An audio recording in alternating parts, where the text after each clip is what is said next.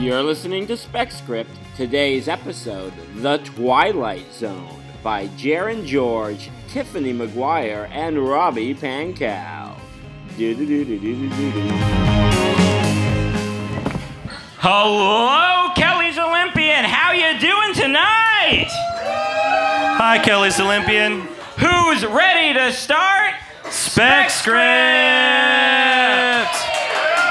Baba booey, baba booey. Twilight Zone. Yeah, Twilight Zone. Welcome to Spec Script. Spec Script, for those who are uninitiated here. Who's this first Spec Script time? First time Spec Script ever. Yeah, nice. So Spec Script is a live podcast that happens here at Kelly's Olympian every second Sunday of the month, where a cool person or persons, writes an episode of a TV show that they've never seen. Never, ever, not ever. And then a cast of the best and brightest superstars of the generation read that script or scripts aloud on stage. Today, we have a really cool episode because it's October. It's the spookiest time of the year. Scary. I'm too scared to go outside lately. It's October 14th, the scariest day in October. Yeah, because what's more scary than forgetting the 13th and procrastinating? It's also Shannon Hunt's birthday today. What's scarier than the TikTok of mortality? So today's episode is Twilight Zone. And we're going to get copyright flagged. You might say, Chris, Shane, our two hosts. Why, how can you do Twilight Zone? There's no characters, there's no, really form. It's always an episodic anthology. Well, we do that by having 3 writers do episodes. 3 mini episodes. 3 10-page episodes. And today's writers are Tiffany Maguire, Robbie Pankow, and Jaron George. So, what we're going to do is we're going to have the cast of the first script come on stage, and then after we read that script, the second, you get it, they're going to come on stage right now of the first script. They're going to tell us their characters and their greatest fear. So let's bring our cast up. Give it up for the cast of the very first episode, Robbie Pankow, Spec Script of Twilight Zone. Yeah.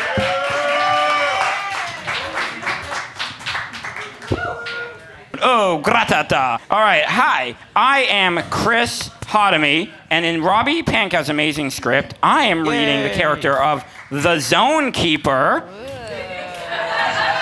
And I think that's it. Fingers crossed. Knock on wood. Bratata. Yeah, bratata. All right. I'm Shannon Hunt, and in Robbie's script, I am playing Beth. Cool.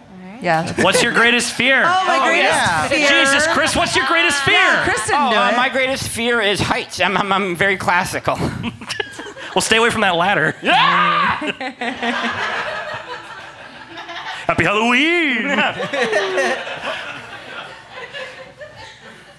Oh, it's my turn again? Yeah, All right, your... cool. I'm Shannon Hunt. I'm playing Beth, and my greatest fear is I don't like open doors. We get it. All right. My name's Jen Saunderson. My greatest fear is a pandemic under this administration. And I'm playing a ghost and a bartender. And that's all I'm going to say. All right. Woo! Yay. My name is Helena Fisher-Welsh. I am playing Sarah.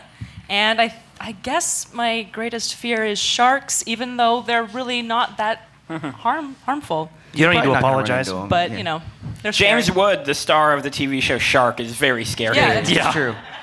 It's Hades. Especially his Twitter presence. Happy Halloween! Can you say that after everything, Shane? I like this. I could try. Happy Halloween. My name is Nick. I heard that the Ultimate Warrior TM was here, and I'm pretty excited about that. I'm glad to see him in future episodes. But right now, I am playing the character of Gary. Woo! Yeah, and I don't know. My greatest fear is 80s/topical comedy, and all the holes, whatever the fear of when stuff comes up through all the holes at once. Whack-a-mole? Tryptophobia. Yes, tryptophobia. Yes, I get I got goosebumps and crinkly skin right now just thinking about it when you said the name. But yes, that's the thing. And I'm Shane Hosey. I'll be playing the stage direction / narrator, and my greatest fear is icebreaker games, so let's move along. All right, everybody, we're starting Robbie Pankow's episode of The Twilight Zone. Spec script. Nice. Setting. A dank old crypt. A zone. We find ourselves in an old dusty zone with cobwebs all over and old books and chandeliers and stuff like that around. We are introduced to a dusty old skeleton man named the Zone Keeper. This old bag of bones is our host. Greetings! Greetings, boils and ghouls! And gender non-bi scary folks. And anyone and everyone in the scream. I like that line a lot. It is I, the Zone Keeper, your delightfully inclusive host with the gross. Today's story really sucks. It's about a group of friends that forgoes small conveniences in the name of the greater good. That is, until things go even greater bad. Oh, I get it. Greater good, greater bad. With no further ado, or a dead, I present a little story I like to call, "Oh, no thanks, ma'am, I don't use straws."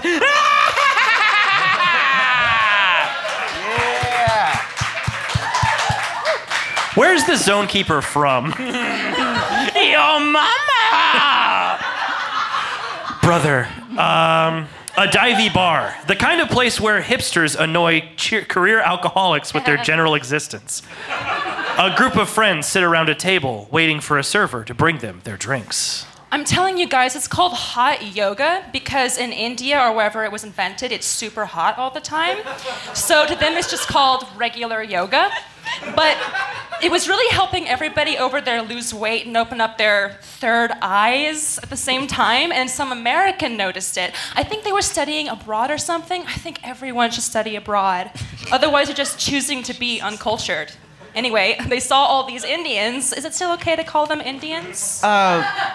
Maybe. I mean, you are talking about India, but also I think the term Indians is like universally offensive, so probably native Indians because they're native to India? I think that's actually it, yeah. So anyway, she saw all these native Indians just like sweating like crazy and just being so brown and thin. And she was like, oh my God, this is exactly what America needs. So she took videos of them and brought it back to her parents' yoga instructor. And he was like, oh my God, this is totally brilliant. I can't believe we didn't invent this in the US. But she was like, oh my God, Donnie, just don't say where you heard of it. And people will probably just assume we made it up. And it totally worked, and it totally changed my life. You guys have to try it. I would, but you do it Tuesday mornings. I'm always so hungover after Margarita Mondays. I guess maybe it'd be good to sweat it out, though. Is it safe with my Adderall? Jesus, Beth, heat and Adderall are not connected, idiot. It's fine. Probably better, even because your heart rate will go up, so you'll lose more weight. Just then, the bartender arrives with their drinks. Gary has some kind of whiskey thing with one big ice cube in it. He swears by those big, stupid ice cubes. Sarah has a vodka Red Bull, and Beth just has a vodka. It's just a glass of vodka. Every time she orders it, she says, I'll get a vodka. And then literally every single time has to explain what that means to the bartender. She does it because she thinks she's being charming and fun, but literally every bartender rolls their eyes. As the drink tray approaches the table, everyone gasps. Oh my God, did I get your drinks wrong? I'm so sorry. Oh my God, I wish you had gotten the drinks wrong. What is wrong with you? You gave us straws. Come on, girls, we're getting out of here. Oh, I'm sorry. Did you say no straws? I didn't hear you. I'm sorry. I can throw them away. That's exactly the problem. You're just gonna throw them away. Did you know there are more straws in the ocean than fish? By giving us these 3 straws, you just said, I hate fish and the earth. And honestly, it's disgusting how little you care about being mindful. We only have one earth, and the one thing we can do to save it is stop using straws. Gary holds up his iPhone X to the server's face, brightness all the way up, adding insult to injury. Look, here's a Yelp review I just wrote. No one mindful is coming here ever again. Next, I'm writing the MBB. The MBB? The Mindful Business Bureau. God, not only are you completely evil, but you're also completely an idiot. Let's go, girls. As they storm out of the bar, coincidentally, Shania Twain's Man, I Feel Like a Woman starts up over the bar's speakers. It's purely a coincidence, has nothing to do with the story, but the timing was just totally crazy, so I thought it was worth mentioning. Gary spits in the bartender's face on the way out. But if only they knew. She hangs her head in shame as Gary, one big stupid ice cube, slowly melts.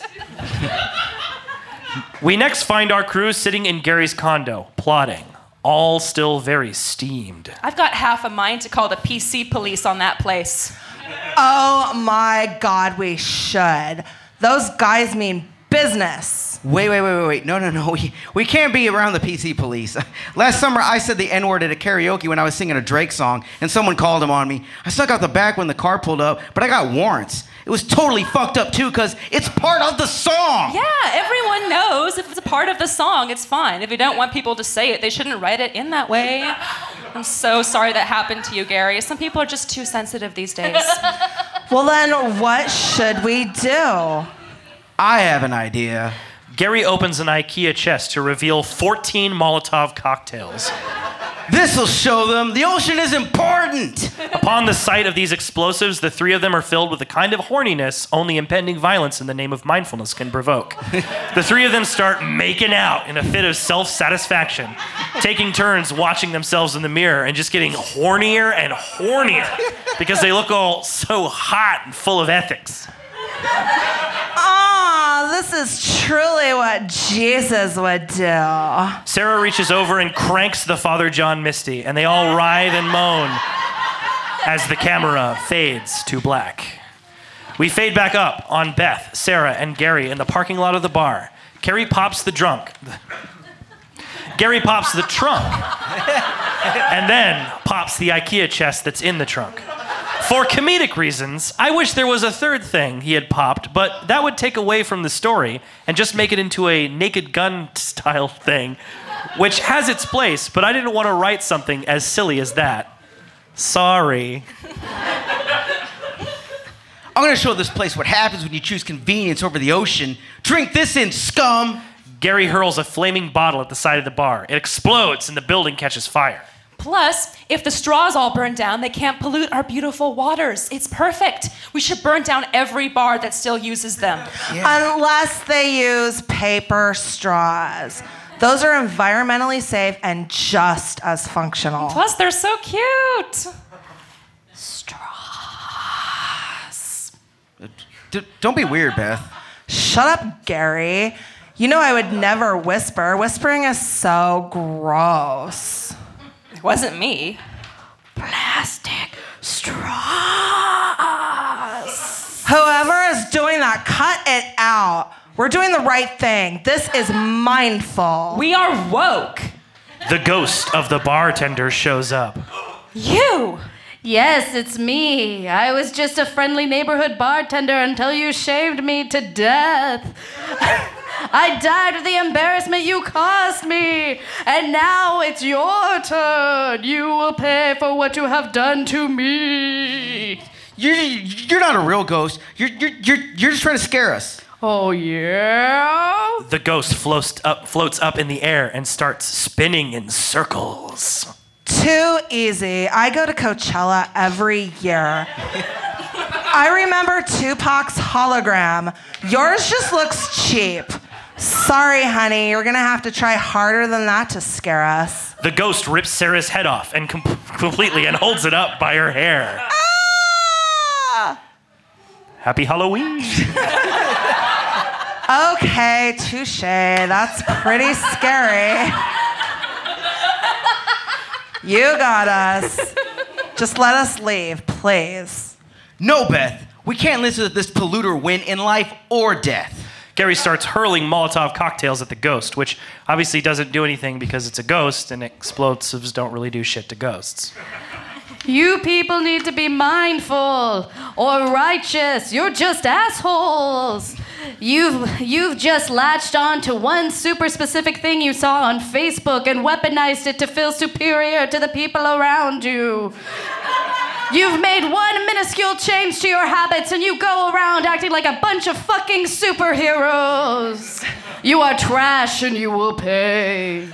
With that, the ghost lifts the IKEA trunk out of the car trunk in a very eerie and mystical fashion and uses it to clonk Beth and Gary over the head, knocking them both unconscious. Beth rubs her eyes. She doesn't know where she is and cannot see. She can feel herself rhythmically being jostled around, but everything is black outside, the two small holes exposing a blue sky. Where am I? Where the fuck am I? Help! Gary, wake up! Help! What? What's going on? Who am I? Is this hell? Shut up, Gary. This is no time for an existential crisis. We're trapped. Oh my God. I recognize this interior. This is my IKEA trunk. Oh my God. I can't believe we both fit in it. Kind of incredible, right? Like, seriously, IKEA has some good shit. We should go if we ever make it out of this. Oh my God, for sure. Have you had the Swedish meatballs? They're so yummy. Ew, Gary. I don't eat meat. You know that. Oh, me either. God. Unless it's from another culture, because I don't want to be insensitive to different cultures. But these are Swedish, so it's like, if they're, you should, respect the culture, Culture. I guess you have a point. Shut the fuck up! You idiots aren't going to make it to the goddamn IKEA. You're gonna fucking die. No! What do you want from us? We're good people. We're very mindful. Very. Oh, are you? Let's put that to the test. With you in the trunk is a pack of small plastic straws. This is the only thing that can save you. I am about to heave this trunk directly into the Pacific Ocean. Splash. No! We'll do anything. Will you? I'm gonna stop with that. Your bodies are just light enough for this trunk not to sink. This pack of straws I have put in with you will tip the scale. If the both of you and these straws stay in this trunk, you will sink and die. If you push the straws out of the slit in the top of the trunk, you will float and live long enough for our guests to arrive in 1 hour. Our guests? Oh, yes. In 1 hour, an anti-straw protest will begin, right in the very spot on the beach. Boats will arrive and the shores will be flooded with protesters. And you two will either be dead at the bottom of the ocean or surrounded by plastic straws wearing your brand new polluter shirts I outfitted you in while you are asleep. These protesters will skin you alive. That'll never work. We'll just explain what you did. You'll never get away with this. Oh, they'll let you explain, just like you let me explain at the bar. Just let me explain in that our bar serves biodegradable straws made of corn? What? But you didn't do that, did you? You tore me apart before I could say a word. Do you really think these people are gonna listen to your little ghost story? That the ghost of a dead bartender locked you in a box with a bunch of straws? You'll be eaten alive. So the choice is yours. Drown or deal with people like yourselves. But we're good people. Yeah. Fuck it. Let's dump these straws. No! No! Beth shoves Gary hard, and his head hits the side of the trunk, knocking him unconscious. This causes the trunk to rock, and the water begins filling the trunk. The trunk slowly sinks to the bottom of the ocean, and Beth and Gary drown to death. I can't believe those assholes thought I was a ghost. The ghost pulls off their ghost mask to reveal they're just a regular-ass bartender. I knew they wouldn't take me seriously if it was just me. And now they're dead. Mission accomplished, baby. The bartender then pulls a bunch of straws out of her pocket and throws them into the ocean for good measure, just to be a dick. God, I hate the ocean. Fade to black. Back in the crypt-like zone.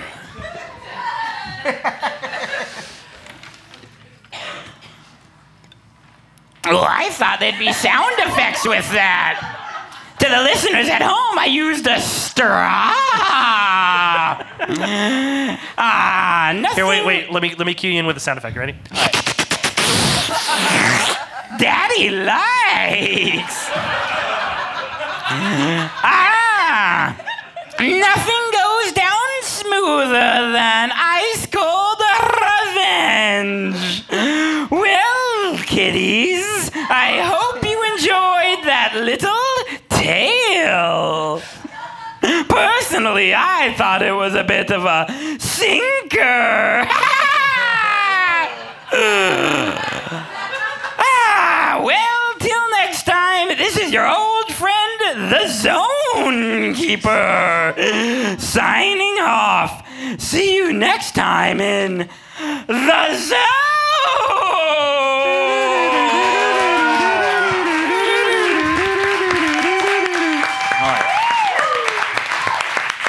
This has been Robbie Pankow's spec script of Twilight Zone. Now, next cast, get on up here. So, this script is written by Tiffany McGuire and is titled Twilight Zone, Love is Horror.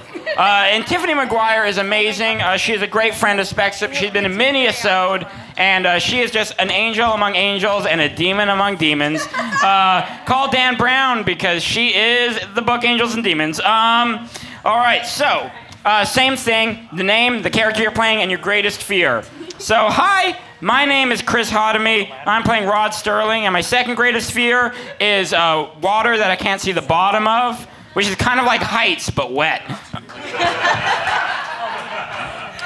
Yeah, it's me. My name is Robbie. I'm playing the character Edward, and my biggest fear is finishing this sentence. Bye. I'm Shannon. I'm playing the live studio audience and nice old lady. And my greatest fear is performing on stage. Liar. Hi, I'm Alexandra Jade. I'm playing Maggie. My greatest fear is strangers coming up and hugging me at bars, which happened half an hour ago. You're I not said I a was sorry. stranger. I love you. Hi, my name's Tiffany McGuire. I wrote this thing, and I'm playing the studio audience. And I was really hoping you'd ask what our favorite horror movie was, so I had that planned. What's your favorite horror movie, Tiffany? Well, hold on. I was gonna say It and It Follows. So my greatest fear are clowns and sexually communicable demons. Yeah. I'm Lydia Manning. I'm playing Renee. And my greatest fear is that I'm going to sprain my ankle again doing something not cool. Same. My name is Jenny Zagrino. I'm playing Bella. And my biggest fear are porcelain dolls because of the horror movie Dolls. You guys know that one where they take the eyeballs out? Fuck that. It's horrifying. Okay. And I'm Shane Hosey. I'm playing the stage directions. And my second greatest fear is, microphones. Happy Halloween. Wait, there's more. But wait, there's more. I'm Jaron George, and I will be playing Jacob. And studio audience number 56, I don't know. And my biggest fear is, my biggest fear if Safeway runs out of carrot cake, especially the one in Hawthorne. Baby loves cake. All right, let's start Tiffany McGuire's episode of Twilight Zone, Love is Horror.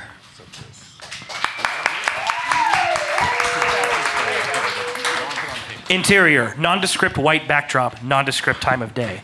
Rod Serling, a middle-aged white man, appears, smoking a cigarette. He might be the same smoking man from the X-Files, and nobody can prove otherwise. He wears a suit, because this nondescript white backdrop is formal. He speaks, and you have to listen to him because he's the only man in sight.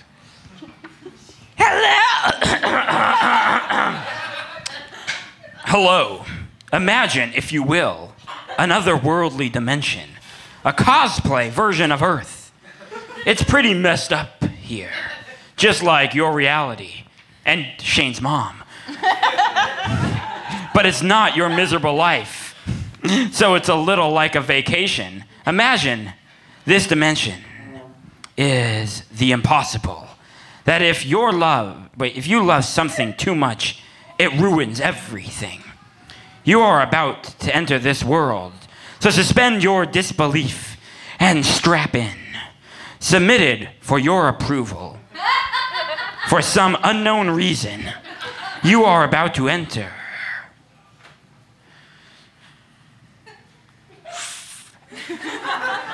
the Twilight Zone.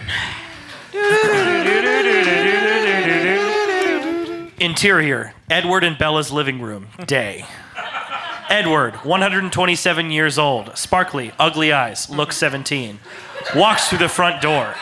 He is home after a long day's work, and this is his zone. His Twilight Zone. Hi, honey, I'm home.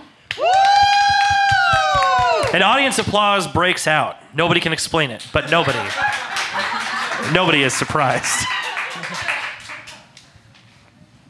Bella, 35, pretty, brooding, looks 18.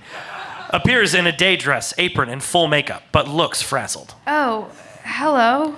Edward pays no mind to the tepid response. What did I miss while I was gone? What kind of hijinks did my perfect family get into? Well, Maggie killed 5 pigeons, and Renee has been threatening to turn the entire town into Vampireville, USA, unless we get her a kitten.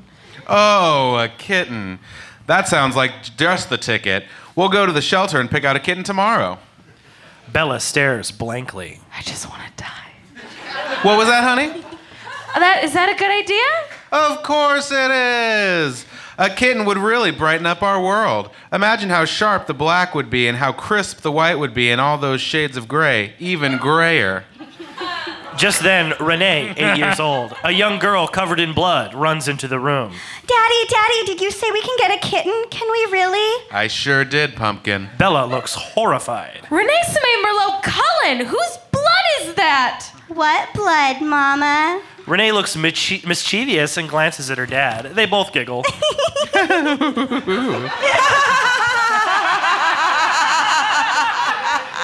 The invisible studio audience also laughs. Bella takes notice this time and looks annoyed. What a little rascal. Interior, animal shelter, day. The Cullen family enter the shelter and the children look eager. Maggie, 6 years old, spots a family of chinchillas. Her eyes get wide. Don't even think about it, you murderous little hellspawn. But Mom! Renee notices the kittens. There they are. Aren't they perfect? How do we pick just one? That's a good question, Pumpkin. Find a way! One is all we get. One is all we could possibly handle. They find the perfect kitten, black and white, just like everything else. I'm gonna name him Bloodhound. Brilliant. I'll fill out the paperwork. Edward approaches the desk. Bella and the girls stay behind where the kittens are. Bella grabs Renee by the arm and crouches down to her level. Listen, we need to lay down some rules. It's important that you listen. Are you listening? Renee rolls her eyes.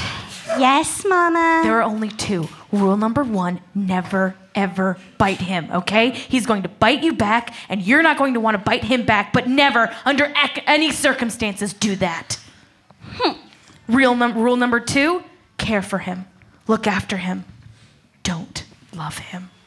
What? Loving anything or anyone is dangerous. Terrible things will happen when you love. Worse things will happen if you love too much. Bella suddenly produces a pocket mirror and gazes at her unaged reflection. A reflection which she has, thank you very much. Bella looks sad. You will never be able to predict the kind of horror that can take over your life when you love something too much. Bella darts her eyes to where Edward is standing and narrows them. Then darts her eyes to her mirror, then Edward, then the mirror. Renee is confused but unfazed. Sure, Mama, you got it. Bella has no time to elaborate. Margaret Zinfandel Cullen, put down that creature at once! Maggie looks at the rat she has in her hands and then wipes the predatory look off her face. She thinks fast and says to the rat, You're dumb and you smell bad. The studio audience gets it and laughs. Bella is not amused. You know what I meant! Maggie huffs and sets the rat back in the cage where she found him. He scurries off into his safe enclosure. Montage. Renee and Bloodhound bond. Scene A. Sweat, baby, sex Okay. to Texas. Renee and Bloodhound share a tea party. Scene B. Bloodhound is dressed like a pretty pink princess. We're gonna get content flag. We're gonna get copyright flag. He has a tiara. You'd think it'd be tacky, but it's delicate and tasteful. Scene C. Renee pushes Bloodhound in a toddler swing. Scene D. Bloodhound and Renee spy the most beautiful swarm of butterflies. They see colors for the first time in their lives. Bloodhound pounces and murders each and every last one of them. Renee pets him smugly. Interior. Renee's bedroom. Night. Renee and Bloodhound are tucked in bed together. Good night, Bloodhound. I love you. From the next room, Maggie sends Renee a telepathic message. Oh, did we not mention he can do that? They can do that. I heard that. Mind your business. Mama said not to love. Mama said love is dangerous. Do you believe everything Mama says? No.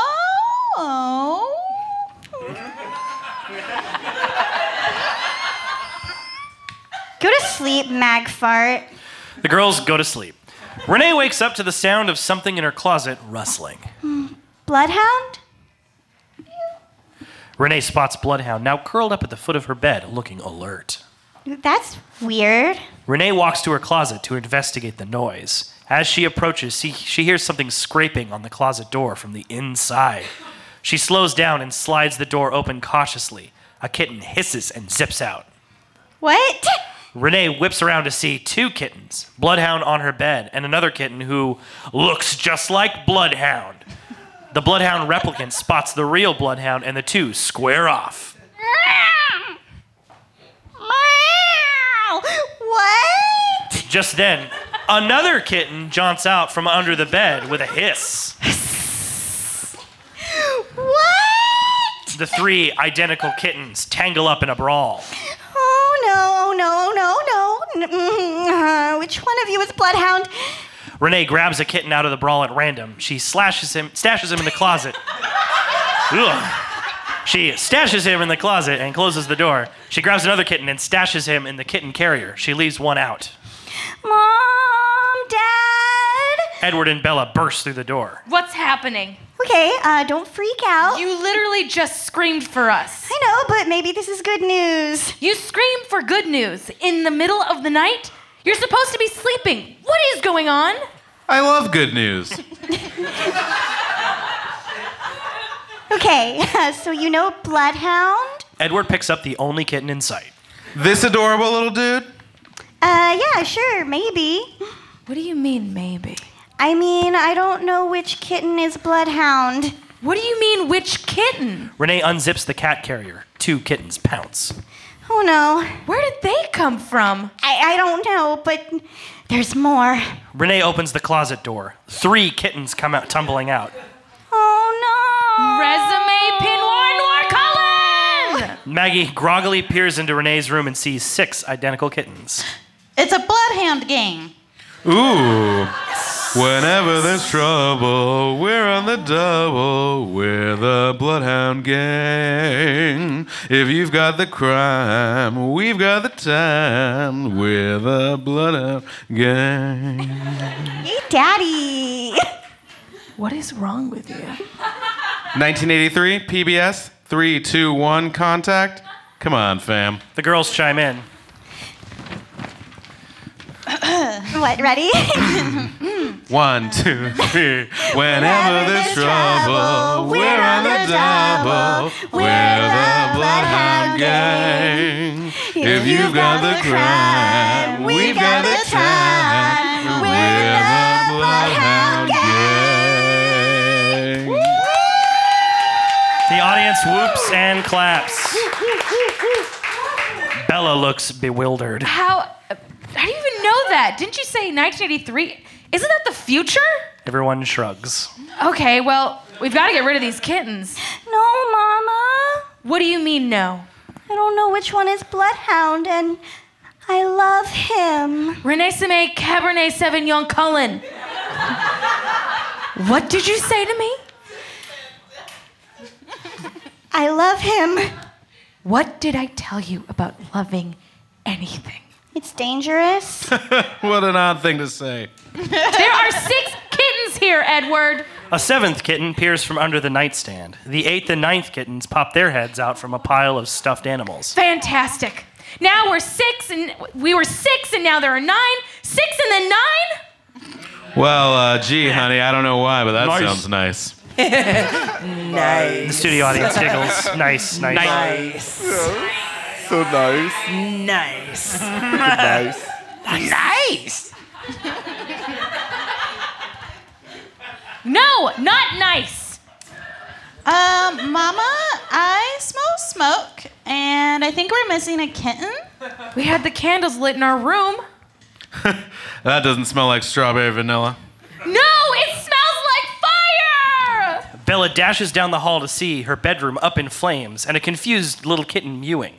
She scoops him up. The fire spreads quickly. It's time to go, everyone. We gotta get out. I've got to get all the kittens. Edward decides now's a good time as any to reveal that his red eyes actually double as laser lights to wrangle the kittens into one spot. You've gotta be kidding me. I didn't know you could do that. Babe, I'm not kidding you. The studio audience laughs and applauds. Bella has no time to be annoyed. They each carry out a few kittens, and as they stand outside their burning home, they hear sirens in the distance. I really tried to warn you, Renee. Unpredictable, catastrophic things happen when you love. Mom, I heard her say I love you to Bloodhound last night. Shut up, maggot. It must have set off a chain reaction.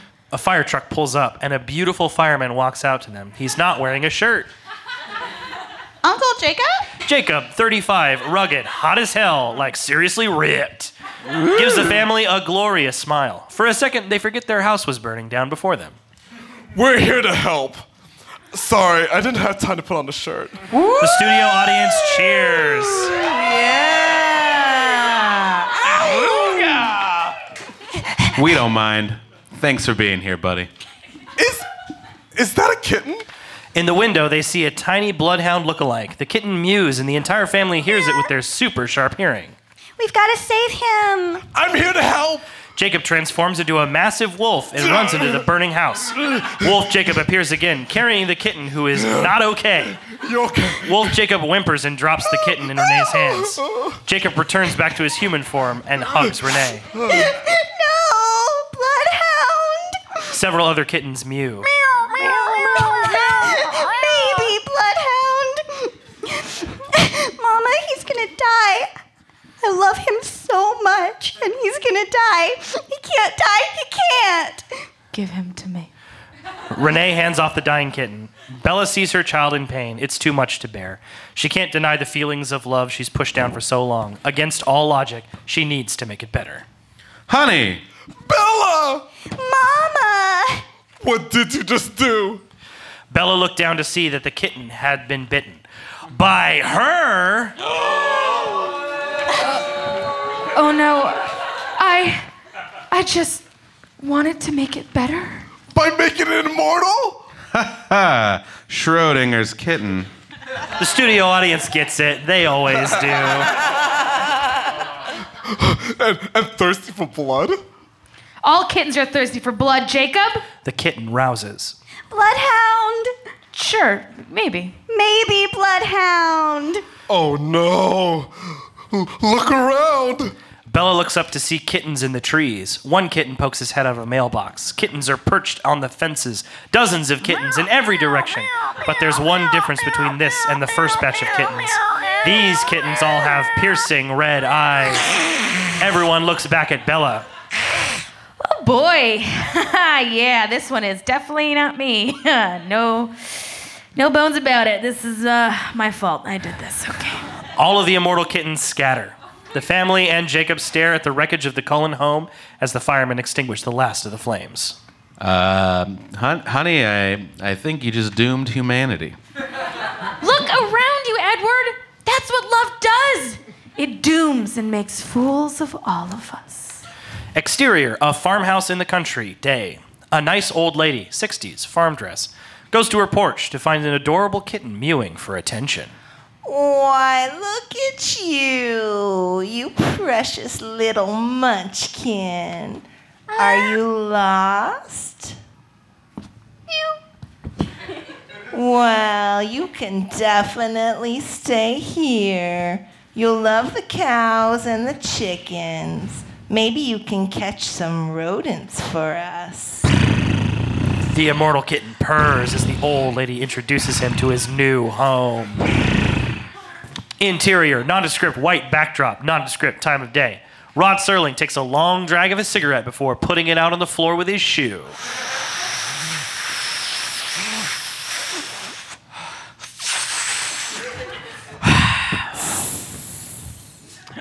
Well, there you have it, folks. I think we've all learned our lessons here. Camera pans out to see Rod walk off the set and out the door. The camera follows him outside. Rod walks across the street. Rod walks 5 blocks to the beach. Rod walks directly into the ocean. Nobody stops him, and everybody understands. Rod was never heard from again. Aww. The studio audience, however, was disappointed. The end. That was Twilight Zone, Love is a Horror, written by Tiffany McGuire. On to our final episode of the night. Everybody get on stage who's in this one. Give it up for Jaron George's episode, Paul of Suburbia. Blue Clune. What? He's a Star Wars character that no one cares about. Watto, though. Watto, though. Anyone here a fan of Blank Check? Or are we just alienating everyone? Yeah, my man. Favorite fear, least favorite fear, favorite horror movie, a guy that you met once, anything, just say your name. Kind of spooky guy, like a spooky, scary guy. Hi, I am Chris Hodemy. I am in this one also, and I am playing host. And my the scariest thing that I've ever seen are those clowns in Washington, D.C. Am I right? Bra-gratata. Oh, yeah. Hey, I'm Jaron, and I'll be playing the mayor. Ooh. Yeah. Good job. Oh, yeah. Oh, we have more fears? Oh, shit. Do anything you want. I know, we don't have a lot of stuff. Hey, Kit Kats that are unwrapped and was just left on the counter. Based on a true story. It's true. Hey, I'm Nick. I am playing Thomas. And, forgetting that I have candy in my pockets. My name is Helena. My second greatest fear is the movie Hereditary, which I watched the last 15 minutes of like this when I saw it in theaters.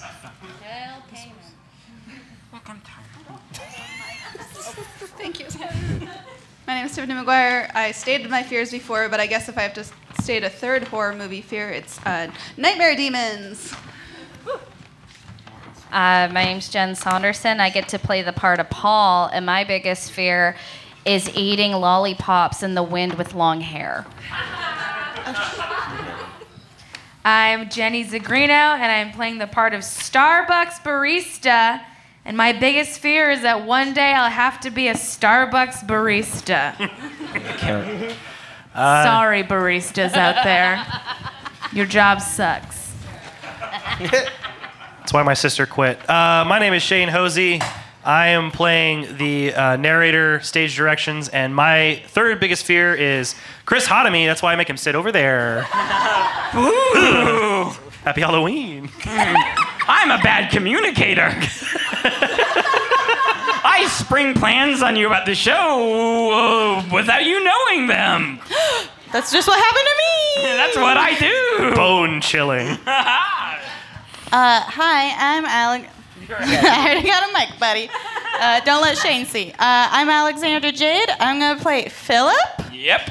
Yes. Oh. My other fear is when you look at windows at night, just dark windows, because I always think there's gonna be a spooky face. Oh yeah. It happened one time.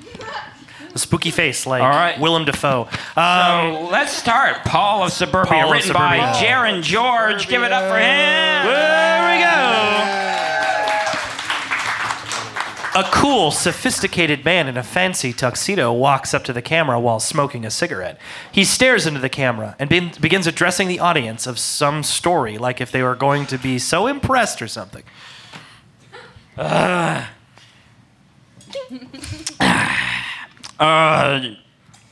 Just small, but yet convenient town with characters. We find Paul, a 34-year-old aspiring actor, ready to move out of his mom's basement, yeah right, and on to Hollywood.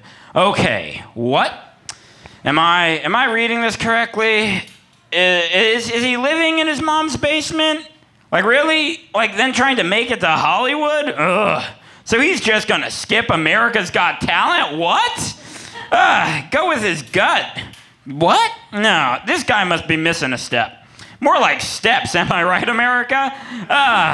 I'm just the host telling you the situation. I don't know this Paul guy, but good luck, buddy. Why I picked Paul and not his next-door neighbor, Greg, I don't know.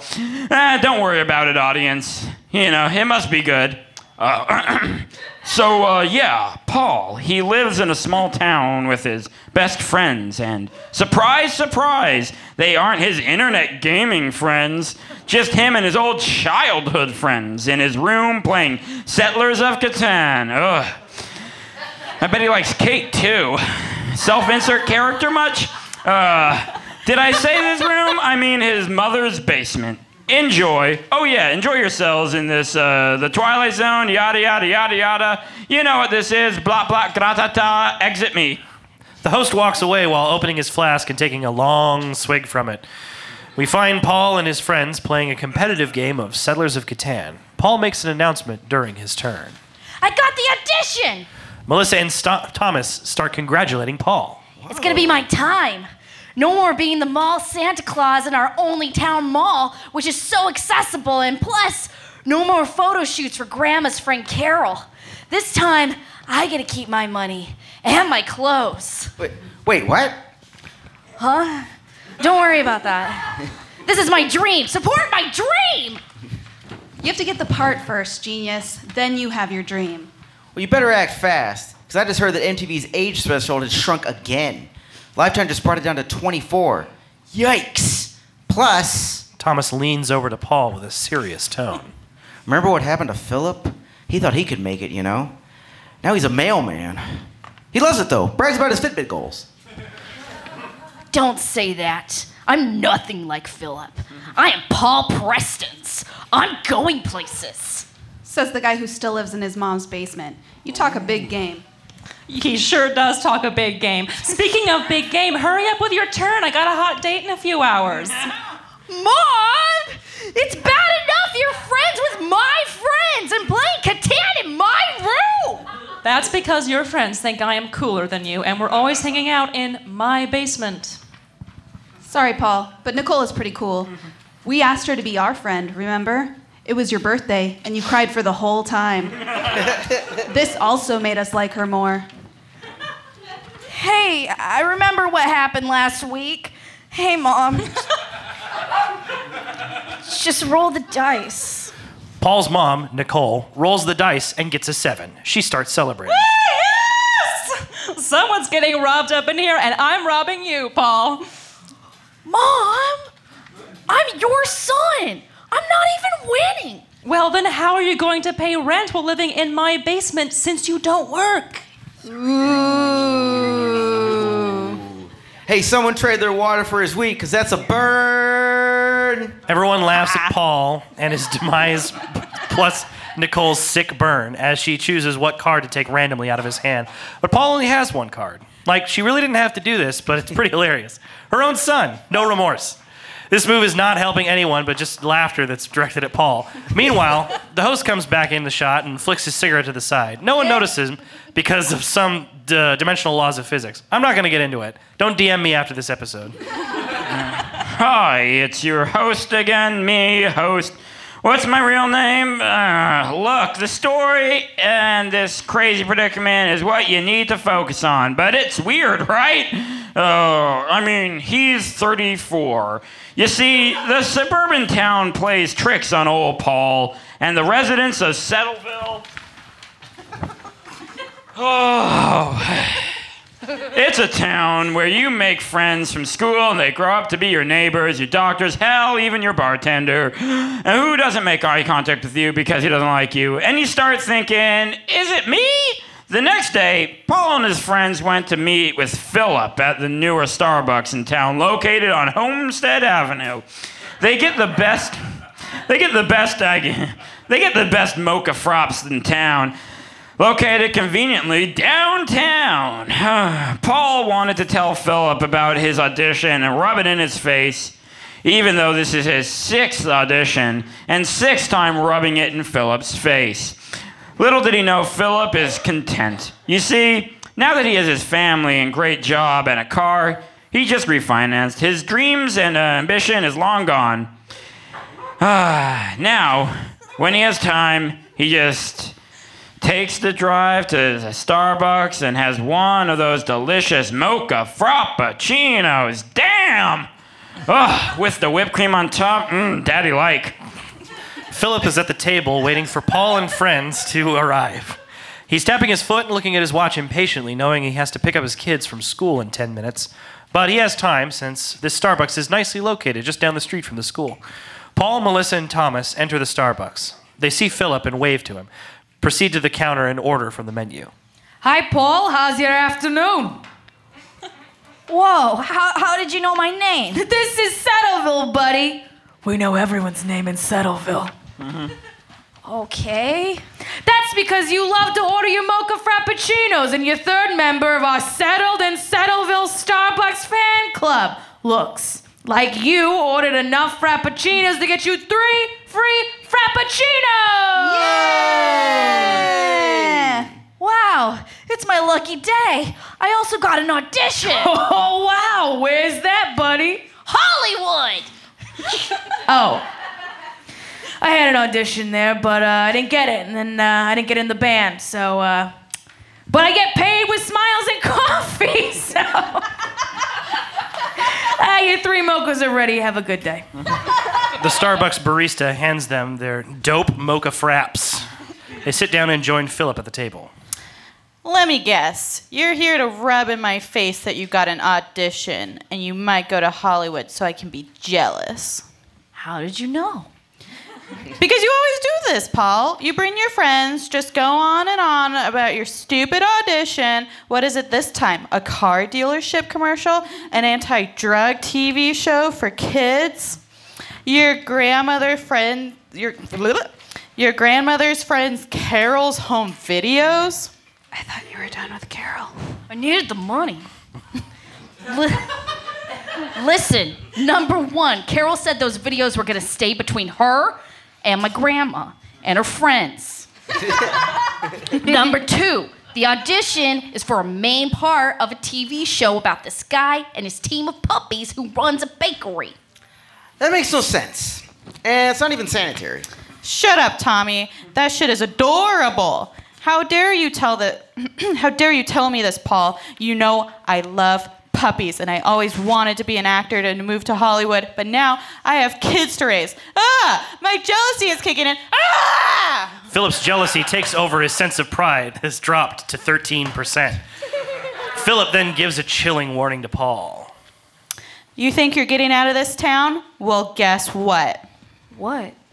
No, you were supposed to say, guess not. Say, wait, what? No, you were supposed to guess not. Say what? I don't want to guess, so that's why I'm saying what. Fuck.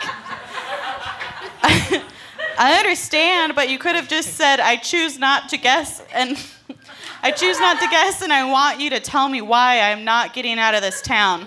Okay, just tell us. This town, there's something special about it, and it keeps us here. Name someone famous that moved out of Settleville. The answer is no one. Nada. Zero. Not a single. All right, Philip, I can count. I don't get it. I wonder why no one leaves. Everyone takes a sip of their sweet beverages.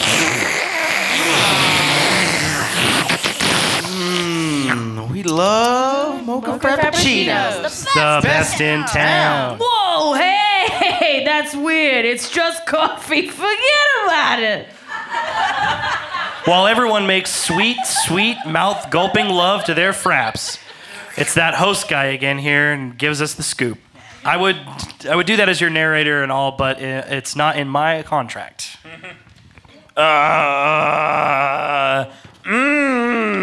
Those frops look delicious. I would sprinkle a dash of nutmeg on it. Just nice. If only I can just have some of that sweet nectar on my tongue. But alas, I can't.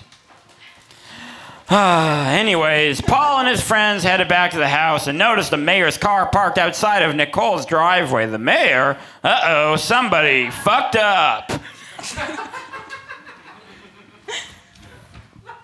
Oh, isn't that the mayor's car? What's he doing here?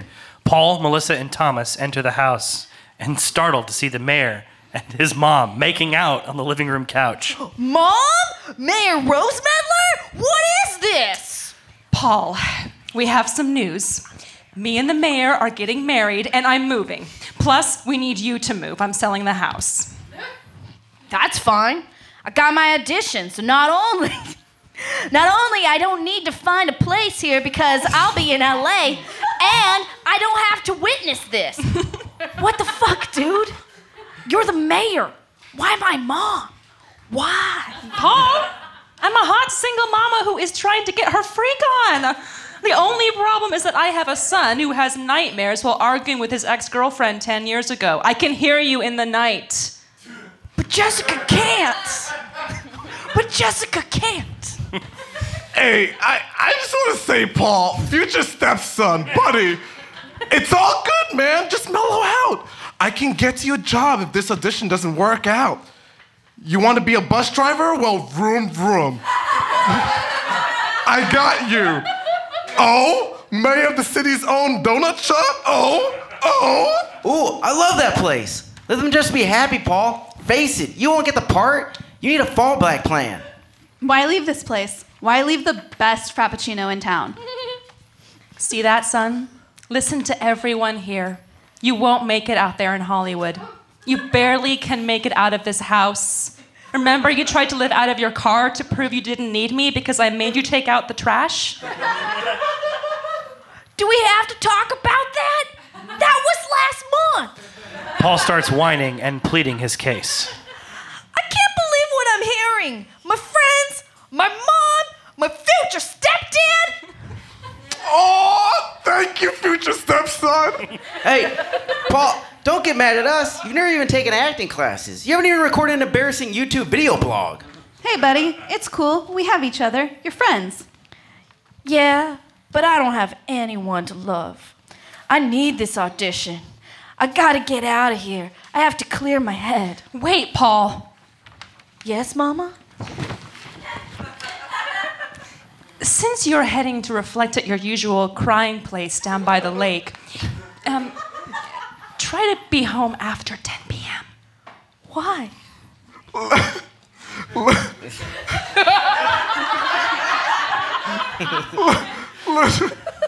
Gotta start the mayor up. Let's just say there's some city proposals. you and your mom have to go over with, if you catch what I'm saying. Wink, wink, wink. What? Let's just say I'm giving your mom the key to the city.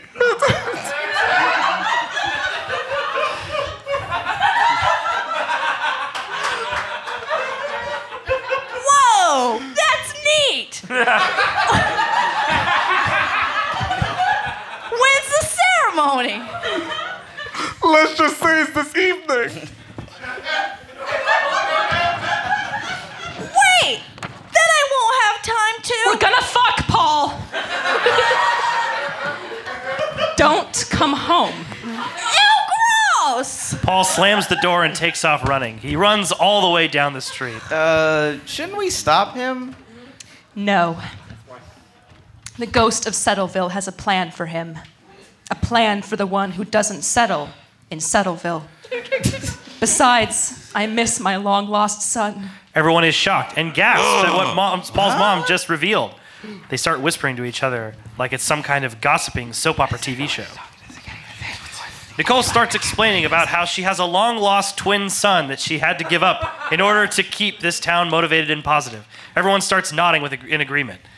Paul starts walking down the street while kicking rocks in a hopeless way. The host starts walking up behind Paul. As Paul is left gasping for air at Homestead Avenue, little did he know that as the planets align and when molecules react, a chain reaction of optical and probable sequences rips a hole in our dimensional scientific quantum physical terminology. I'm so angry. Yeah, they're right. I won't make it in Hollywood, but I'm so mad now. No one believes in me. I will make them pay for laughing at me. If I had powers, I would break through the fourth wall and narrate their lives while exploiting them. Well, very different words. Hell yeah. Well, I agree, Paul. Those are different words, and it's your lucky day, buddy. Whoa, where did you come from? From everywhere. I've been listening to your problems. I got a solution, baby. You want to be an actor? Well, my job is to tell a story to an audience and show them what is happening while giving them an uneasy feeling that anything can happen. Whoa! It's like breaking the fourth wall! Yes, exactly. Call me Chris Jericho, because I break the walls down. Anyway. That was for 3 of you. My man. Plus, it's your lucky day. I'm quitting this job and returning home to see my mom, who I haven't seen since I was a kid. Would you help a guy out, to leave this cursed, awesome job, that he can be back with his mommy? In order to bring me back and for you to take this fabulous, ghost-like, cool job, just say this name 3 times and it should work. Matthew Prestons. You got it. This deal works for both of us. All right. Matthew Prestons. Matthew Prestons. Matthew Prestons. Hey, that's my last name. Suddenly, magic smoke appears around them and the sound of the Twilight Zone music theme plays. Now we're going to get a copyright strike. Magically, they swap places, but in place of Paul was an older lookalike, but his name was Matthew. Yas, queen, baby, I am free. You fool, you stupid dummy. I was your long-lost brother, trapped to this cursed TV show about chilling tales that will question what is real or even what's science. What? I know what show that is. Isn't it called Dim Lighted Area or something? What? No, it's called... Oh, I know. Sunset Space. What? No. That doesn't even, Early Evening Glow Range. God damn it, it's the Twilight Zone! Hosted by Rod Sterling, then Forrest Whitaker, and soon Jordan Peele. Now you're stuck here until another poor soul tries to leave town. Oh, that's not bad. I get to be in people's businesses and talk about their business to my audience. Hey, audience! Hey. See, it's working out. I can feel the power around me. Let's celebrate. I know. Let's go to Starbucks. Buddy. Paul, bad news. Yeah? Ghosts from other different dimensions don't drink frappuccinos. What do you mean? Paul tries to pick up a rock off the ground, but his hand goes right through it. But that's not fair. They're all on sale right now. They're on sale with new flavors, double mocha. Paul tries to hit Matthew, but his fist goes right through him.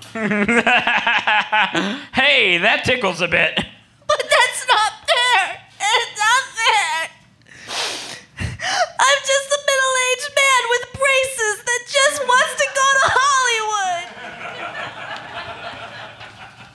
Paul Preston, me.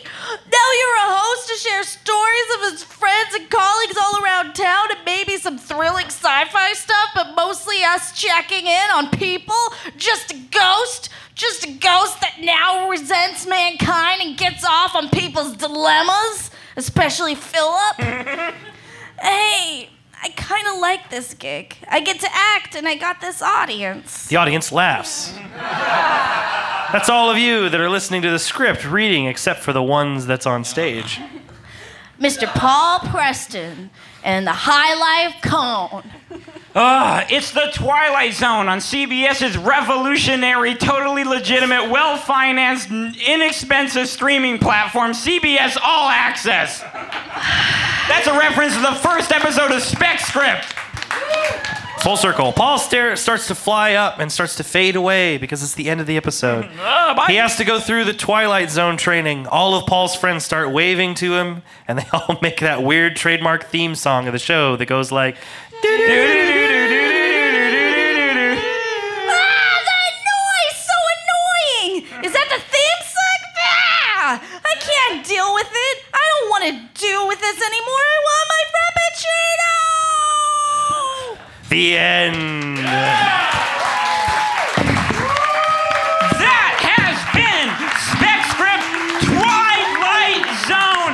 We are done. Give it up for your three writers, Tiffany McGuire, Robbie Pankow, and Jaron fucking George. Performers, stay here so we can get a photo in a second. That's the end of the episode. Thank you. Give it up for Jeremiah, our soundman, Shannon Hunt's birthday.